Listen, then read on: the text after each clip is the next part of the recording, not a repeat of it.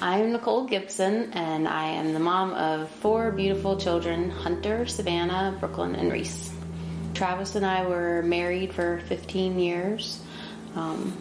So 2011, he was diagnosed with esophageal cancer, stage 4. And he was able to undergo chemotherapy at the University of Maryland. When we went back, we found out that there was no sign of cancer. They ended up allowing him to do radiation, which is where his radiologist nicknamed him Superman, because he wasn't getting burned on the surface at all. And then in September of 2012, I woke up in the middle of the night having a seizure. I was diagnosed with a level 4 GBM brain tumor in my left frontal lobe. After about a year, everything had been going well with both of us for health issues and pretty much life in general. And then Travis started coughing a lot, having a lot of trouble swallowing. So we took him to the doctors, and they pretty quickly found out that the cancer had come back.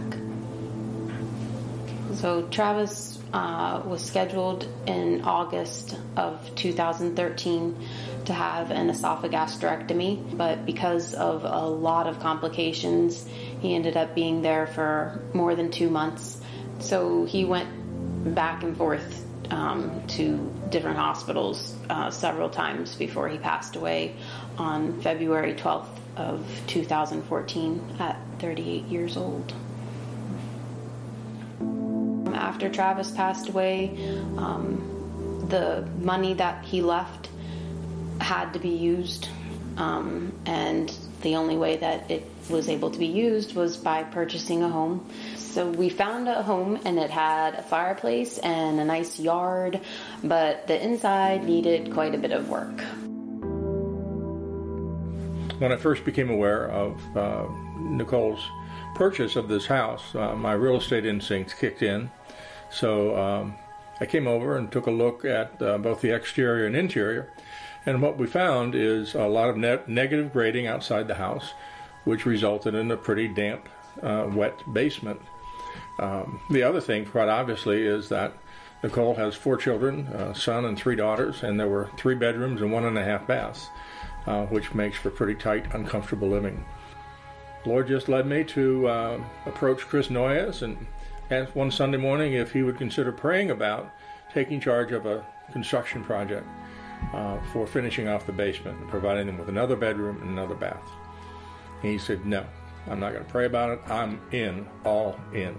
But I sent about a dozen letters out to folks that I knew would be interested in helping. Within 2 weeks, I had both pledges and cash in hand to fund the whole project. So we pulled the trigger, and first work day we had people upstairs and downstairs. Upstairs they were painting and changing out closet doors, and it was just a wonderful thing to see the body of Christ joyfully working in the house. It was remarkable to me how many people would approach me and ask how they could help. Our Grace people were giving their time, their talent, and their treasure to help this family. I can remember one Sunday coming out of church and was approached by a member, and he said, "Jim, how are you doing on the funding on Nicole's basement?" And I said, "Well, we're getting close to the end." And he said, "Well, just let me tell you, if you come up short for any amount, you let me know. I'll cover it." So I'm walking to my car and praising God for the generosity that this body of believers was showing. Really, Grace, my family, my friends, people that I don't know and probably never will, have just lifted my family in our grief.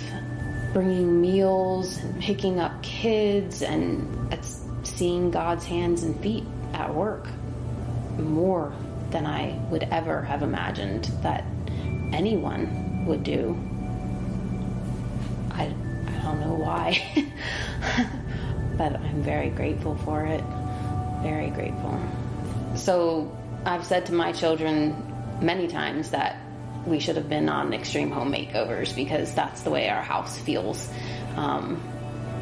It definitely started out a 1977 home, but it's been completely renovated on the top floor and brought into 2016. God continues to show us, continues to show me that He can and He will use His people inside and outside of Grace to take care of our family. I thank each of you for making my kids and I feel at home here at Grace and turning our house into a new home. We still grieve, cry, laugh, and live, but I'm claiming faith, trust, and hope in 2016. I believe that is what the great Jehovah Rapha has in store.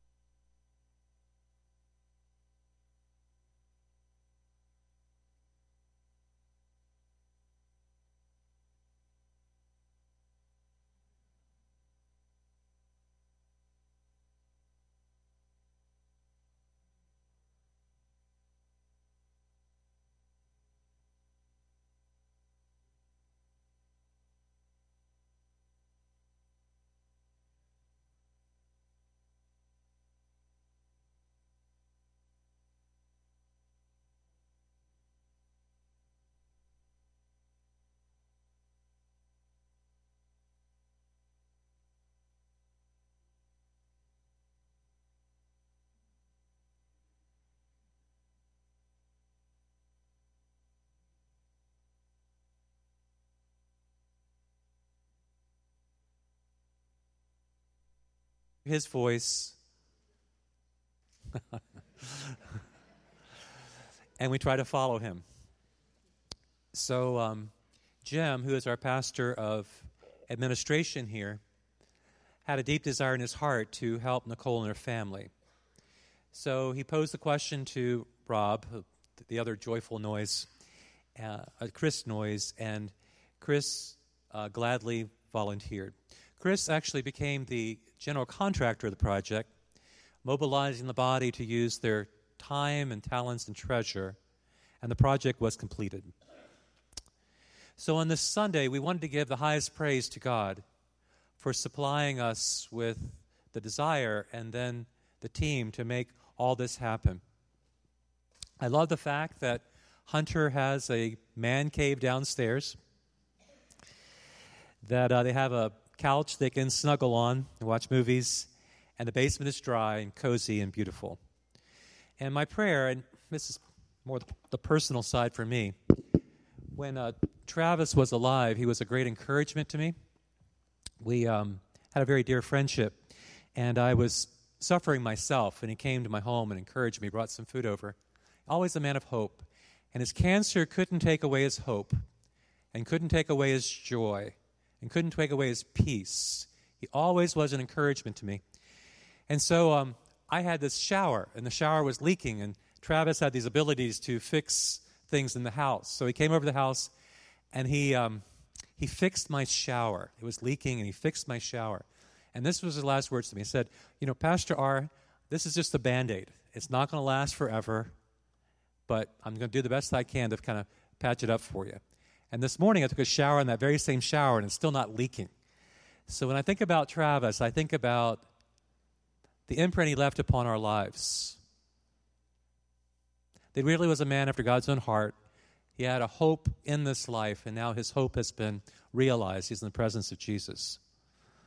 So we're filled with thanksgiving today, really. We're filled with thanksgiving for the privilege of being involved in this project, and I thank God for each one of you who's been part. If you have a Bible, you can open up to Matthew chapter 25 and verse 14 as we talk about this journey toward generosity. Matthew records the parable of the talents And the parable goes like this. There was a man about to go on a journey, not a short journey, but a long journey. You know how it is when you begin to go on a journey, you pack up the bags, and you're going to be gone for a while. Well, the wealthy, generous man in the story is God, and the man going on the journey is Jesus. Just as it's true that Jesus went on a journey, so we also are on this journey called generosity. One of the first steps in the journey for us was to take these blessing bags out into the community and pray over who it is we would bless. And I've heard just some of the stories coming back about finding people with plastic bags for their socks and opening up the blessing bag and finding a nice pair of white socks inside. I've heard a story about stopping at the stoplight, and there was a homeless person, and presenting to them the blessing bag, saying, "We've been blessed, we just want to bless you." And I've heard about recovery meetings, of people taking, several blessing bags to them to the recovery meetings and blessing somebody. So I've got one blessing bag here, and I've got another one where I am. Anybody interested in blessing somebody? Want to be a blessing? Just see me afterward. I'll pass on a blessing bag to you. Well, in the story, the wealthy, generous man calls his servants, that's us, and entrusts, that's us again, possessions to them, saying, "I'm going away, but I'm going to entrust to you my possessions. I'm going away very soon. I'm traveling to a faraway country, but before I go, I want to give you something. I'm going to entrust to you my possessions. I want you to take these talents and do something good with them. The talents are yours, right? You have freedom to use them as you wish. Just put them to work." So the servants go out with their talents, and they begin to see opportunities.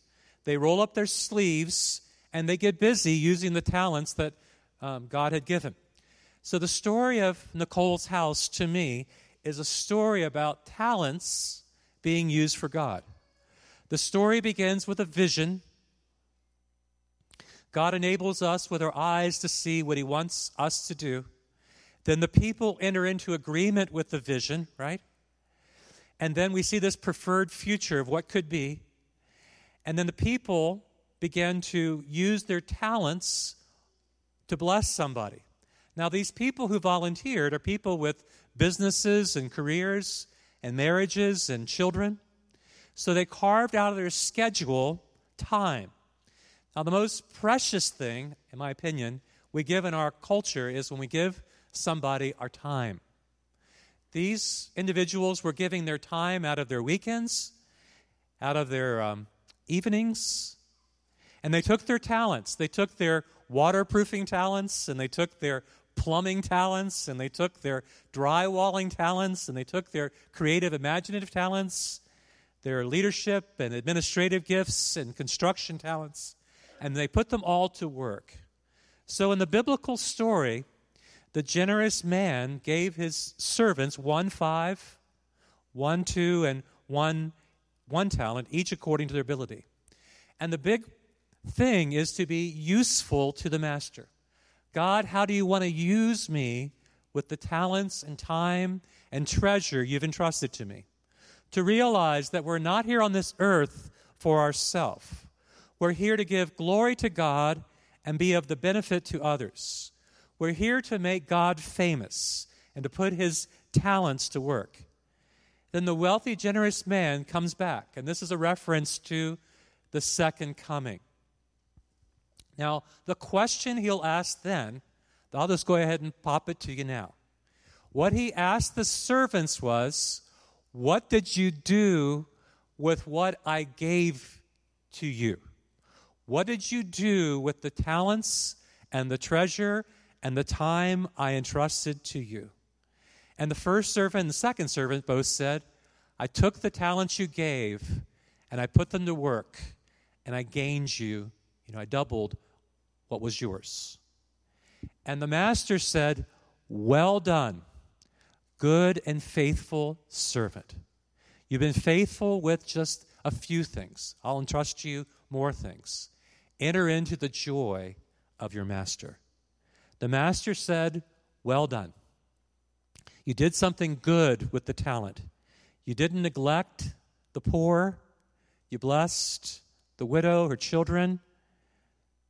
You made provision. So if I could just be to you the voice of God, this is what I believe God would say. Well done, church. You've been faithful with a very little thing. You saw the opportunity. You stepped in. You rolled up your sleeves. You made all this happen. You made provision for this good work. Well done. You have given me great joy. You make me smile when I think about you. Give me great pleasure. So a huge step when it comes to generosity is to realize that what I have received, my time, my talents, my treasure, are not my own.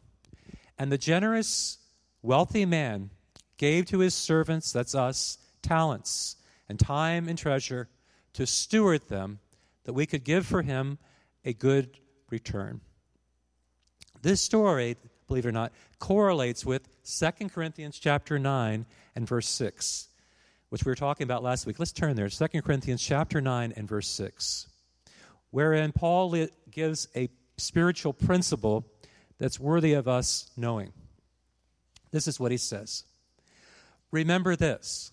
Don't forget this, right? Mark this down. Hold on to this truth. Whoever sows sparingly will also reap sparingly. But whoever sows generously will also reap generously. It's true that we reap what we sow. If we sow just a little, we're going to reap just a little. But if we sow a lot, we're going to reap a lot.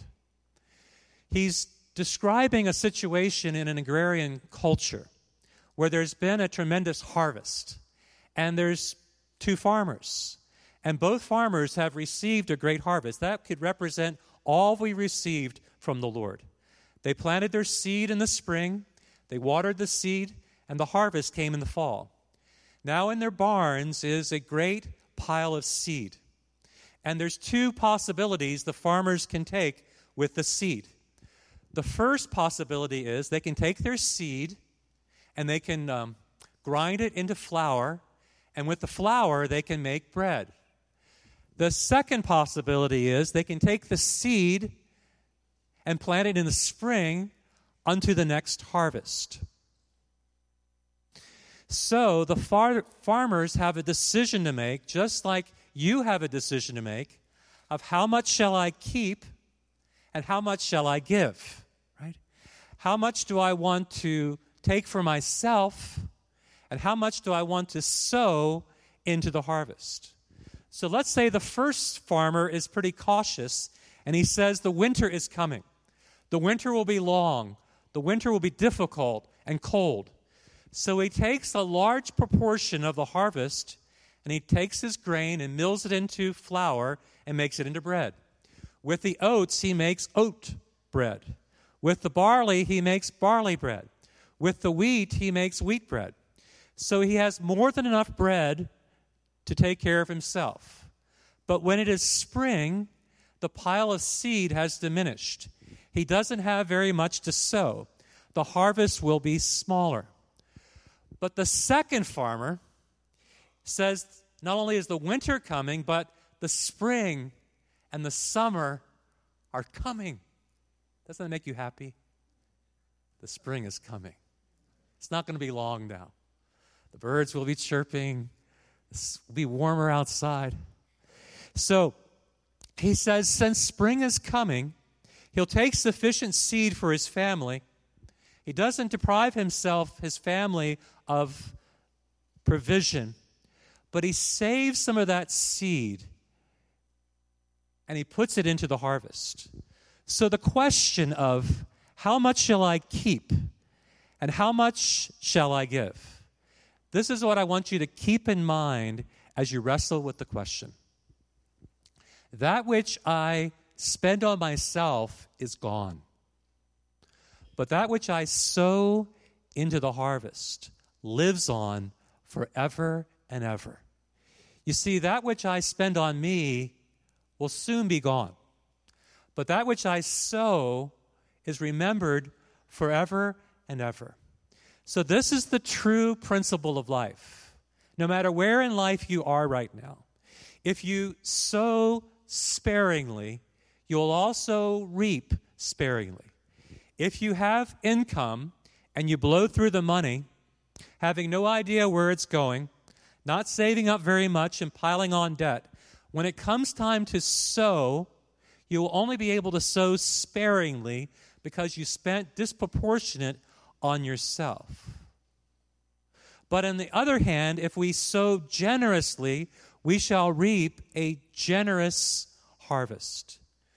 So God's plan for finances goes something like this. God is the giver, and God gives to us talents and abilities. And we put those talents and abilities to work, and we earn income. And with the income, we get a chance to decide whether we're going to keep for ourselves, spend on ourselves, or be able to sow. So God intends for us to, first of all, give Him the first portion, and then save up for things like emergencies, for retirement, for college education, and then live on the rest. What God wants us to do is to live beneath our means in order to provide seed for the harvest. Then he says in verse 7, each person should decide what they've decided in their heart to give, not because you're pressured by somebody to give, not because you feel some level of obligation, not to give with sorrow or sadness, but to give joyfully and to give gladly, you see. So God supplies to us what we need to live on, but God supplies more than we need so we can be generous. God's desire for us is to be generous. And spiritual harvest happens when people rediscover the gospel of Jesus Christ. You see, it is the gospel we sow into children's lives, that they have a spiritual foundation on which to build their life. It is the gospel we sow into students' lives, that they might find their true identity and their purpose. It's the gospel we live out in the workplace, that we live our life with integrity. It's the gospel we sow into our groups, that people can mature in their faith. You see, my life has been changed by the gospel.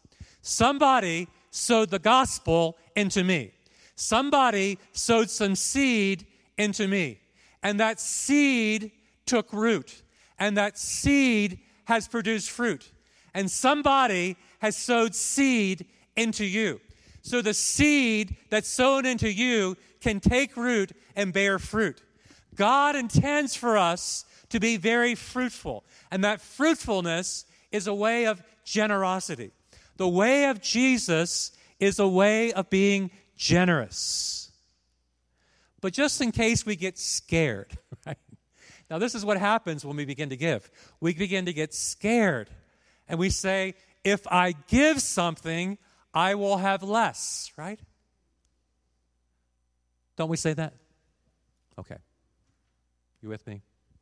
So let's say I have 10 apples, right? And I give one of my apples away. It seems as if I have less, right? Because I had 10 and I've given one, now I have... Good. So let's say I have 10 apples and I give 5 of them away. Now how many apples do I have left? Very good. It would seem to you, that if I am a giver, I have less. But what Jesus is saying to us is, now it requires to see the supernatural to see this, right?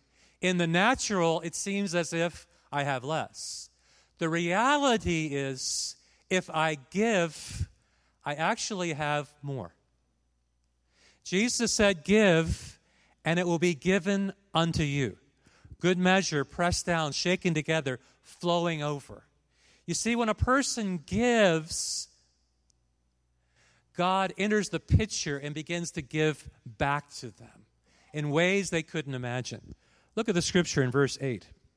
It says, And God is able to make all grace abound to you, that in all things at all times, having all that you need. Do you have all that you need? Has God provided all you need? Are you content with what God has given to you? Do you believe as if it is sufficient? Not only is God a provider of what we need, God is able to enable us to be generous to meet someone else's need. You see, it's saying that God gives us the grace we need, sufficient grace to be saved. But God gives us grace sufficient with which to be generous to somebody else. Look at verse 9. It says, He scattered abroad His gifts to the poor. He saw the neediness of the poor, the generous person, the righteous person, and His righteousness endures forever. Now He who supplies seed to the sower and bread for food will also supply and increase your store of seed and will enlarge the harvest of your righteousness. Whoa. Let's try to unpack that. So in the very beginning, the earth was barren, right? And God created the sun. And then He caused vegetation. And the vegetation sprouted, right? Filling the earth. And when God made things to grow, He made things like a tomato plant. Now, the tomato plant was made by God, but it was made with a capacity to reproduce. Inside of the tomato was seed. The seed could be eaten with the tomato, or the seed could be planted in the ground for the next crop. Or God made the apple, right? God made the apple in the apple tree. But He also made the apple with the capacity to be planted in the ground, the seed, in order to produce the next generation of apple trees. What I'm trying to say is that God put within us this exponential potential to reproduce our lives. So we are disciples here upon this earth who are called to make disciples, right? So God has the ability to give us seed enough to eat and seed enough to sow. And when we sow the seed generously, we are promised a generous harvest. Look at verse 11. And you've been made rich in every way so that you can be generous on every occasion. And through us, your generosity will result in thanksgiving to God. This service that you are performing is not only supplying the needs of God's people, but overflowing in many expressions of thanks be to God. That when we are generous, somebody sometime, their needs are going to be met, and they're going to give thanks to God because somebody saw their need, and praise is going to come to God on behalf of that generosity. So I'd like you to take that little form out of your bulletin now. It's a half sheet of paper. And it has some questions we'd like to ask you. The first one is, and if you need one, you can raise your hand. We also have pens for you. I'd like you to just begin filling it out now, okay? How have your feelings changed about your level of generosity in relationship to your time and your talent and your treasure? If you were involved in the Gibson Project, how has your life changed by being part of that? How do you feel about being a part of a church that does things like that? For myself, I believe that what's happened to me is that I have moved from giving as a level of obligation and duty to giving more freely and joyfully and liberally. God's plan for us is to be liberal with our generosity. Then we move down to the second questions. What do you plan to do about it? We'd like you to check any of those that apply.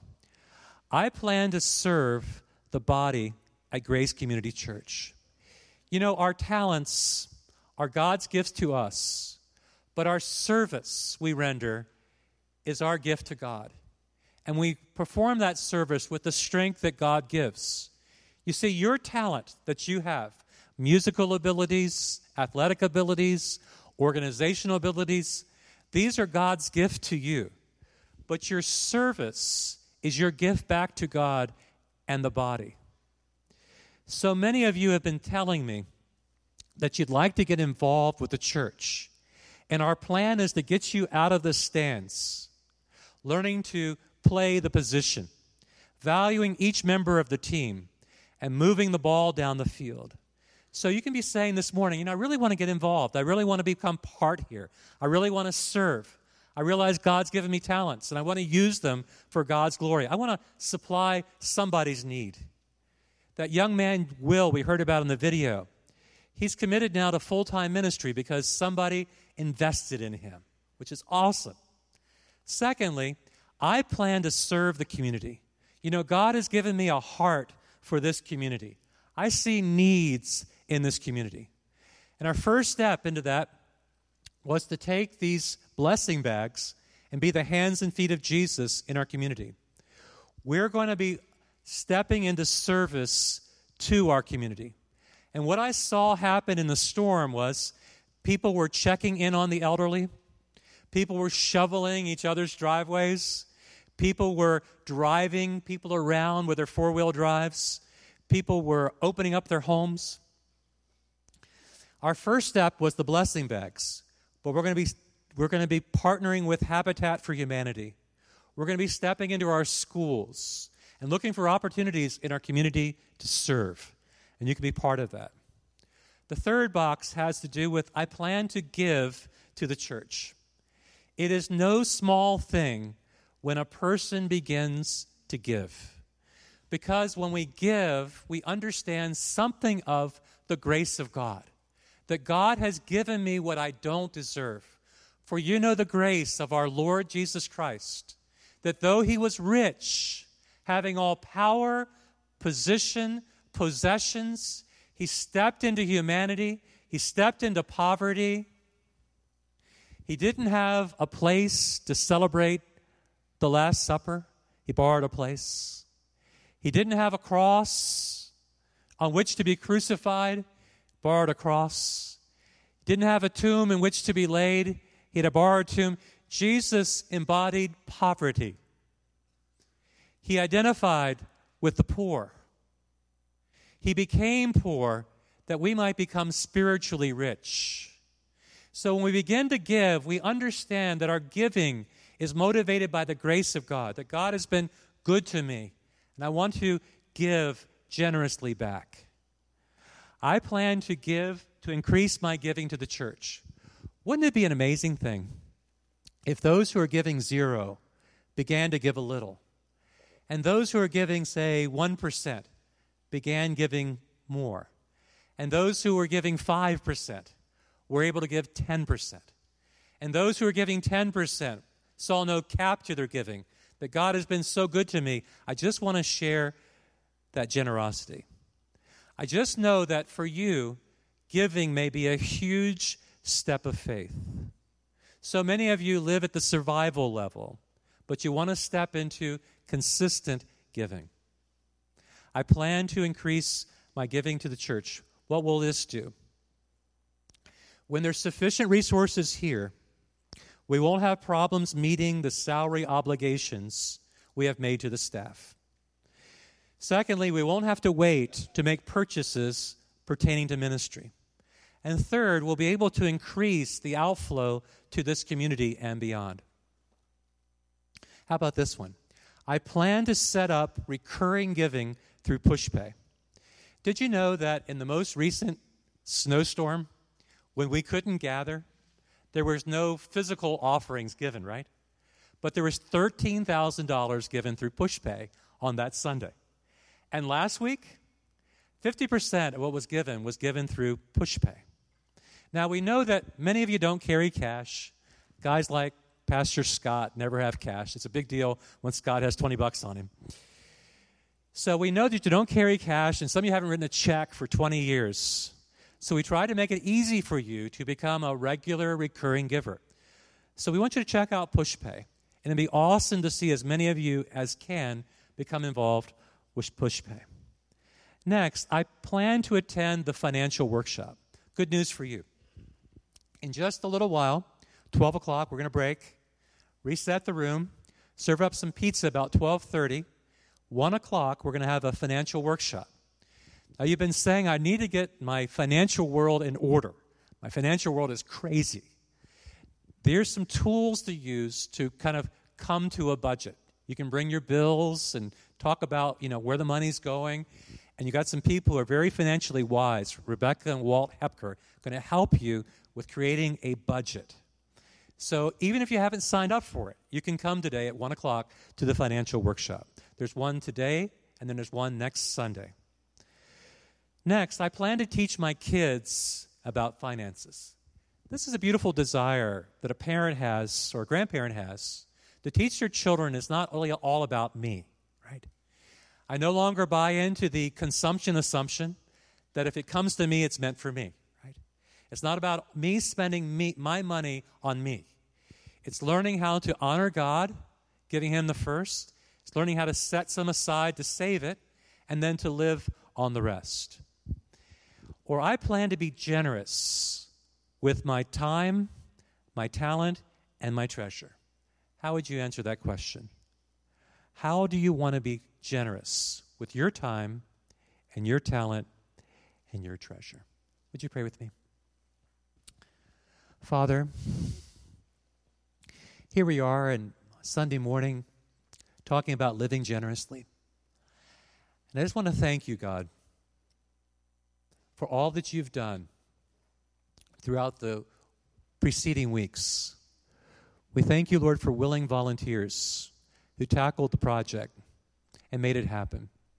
Thank you for all the changes that transpired in their own hearts as they learned to be generous. And God, your intention for each person in this room with what you've entrusted unto them is to be generous. Generous with their homes, generous with their possessions, generous with their time, generous with their talents, generous with their treasure. Father, would you allow us as a church to see this community with your eyes? Would you allow us to see our giving with supernatural eyes? Could we see it as sowing into a harvest, as planting a seed? Would you be pleased, Lord, to give a great spiritual harvest to this community? Would you use us, Father, as your hands and feet to take the gospel to the streets, to the neighborhood, to the workplace, to our families, in ever-increasing measure?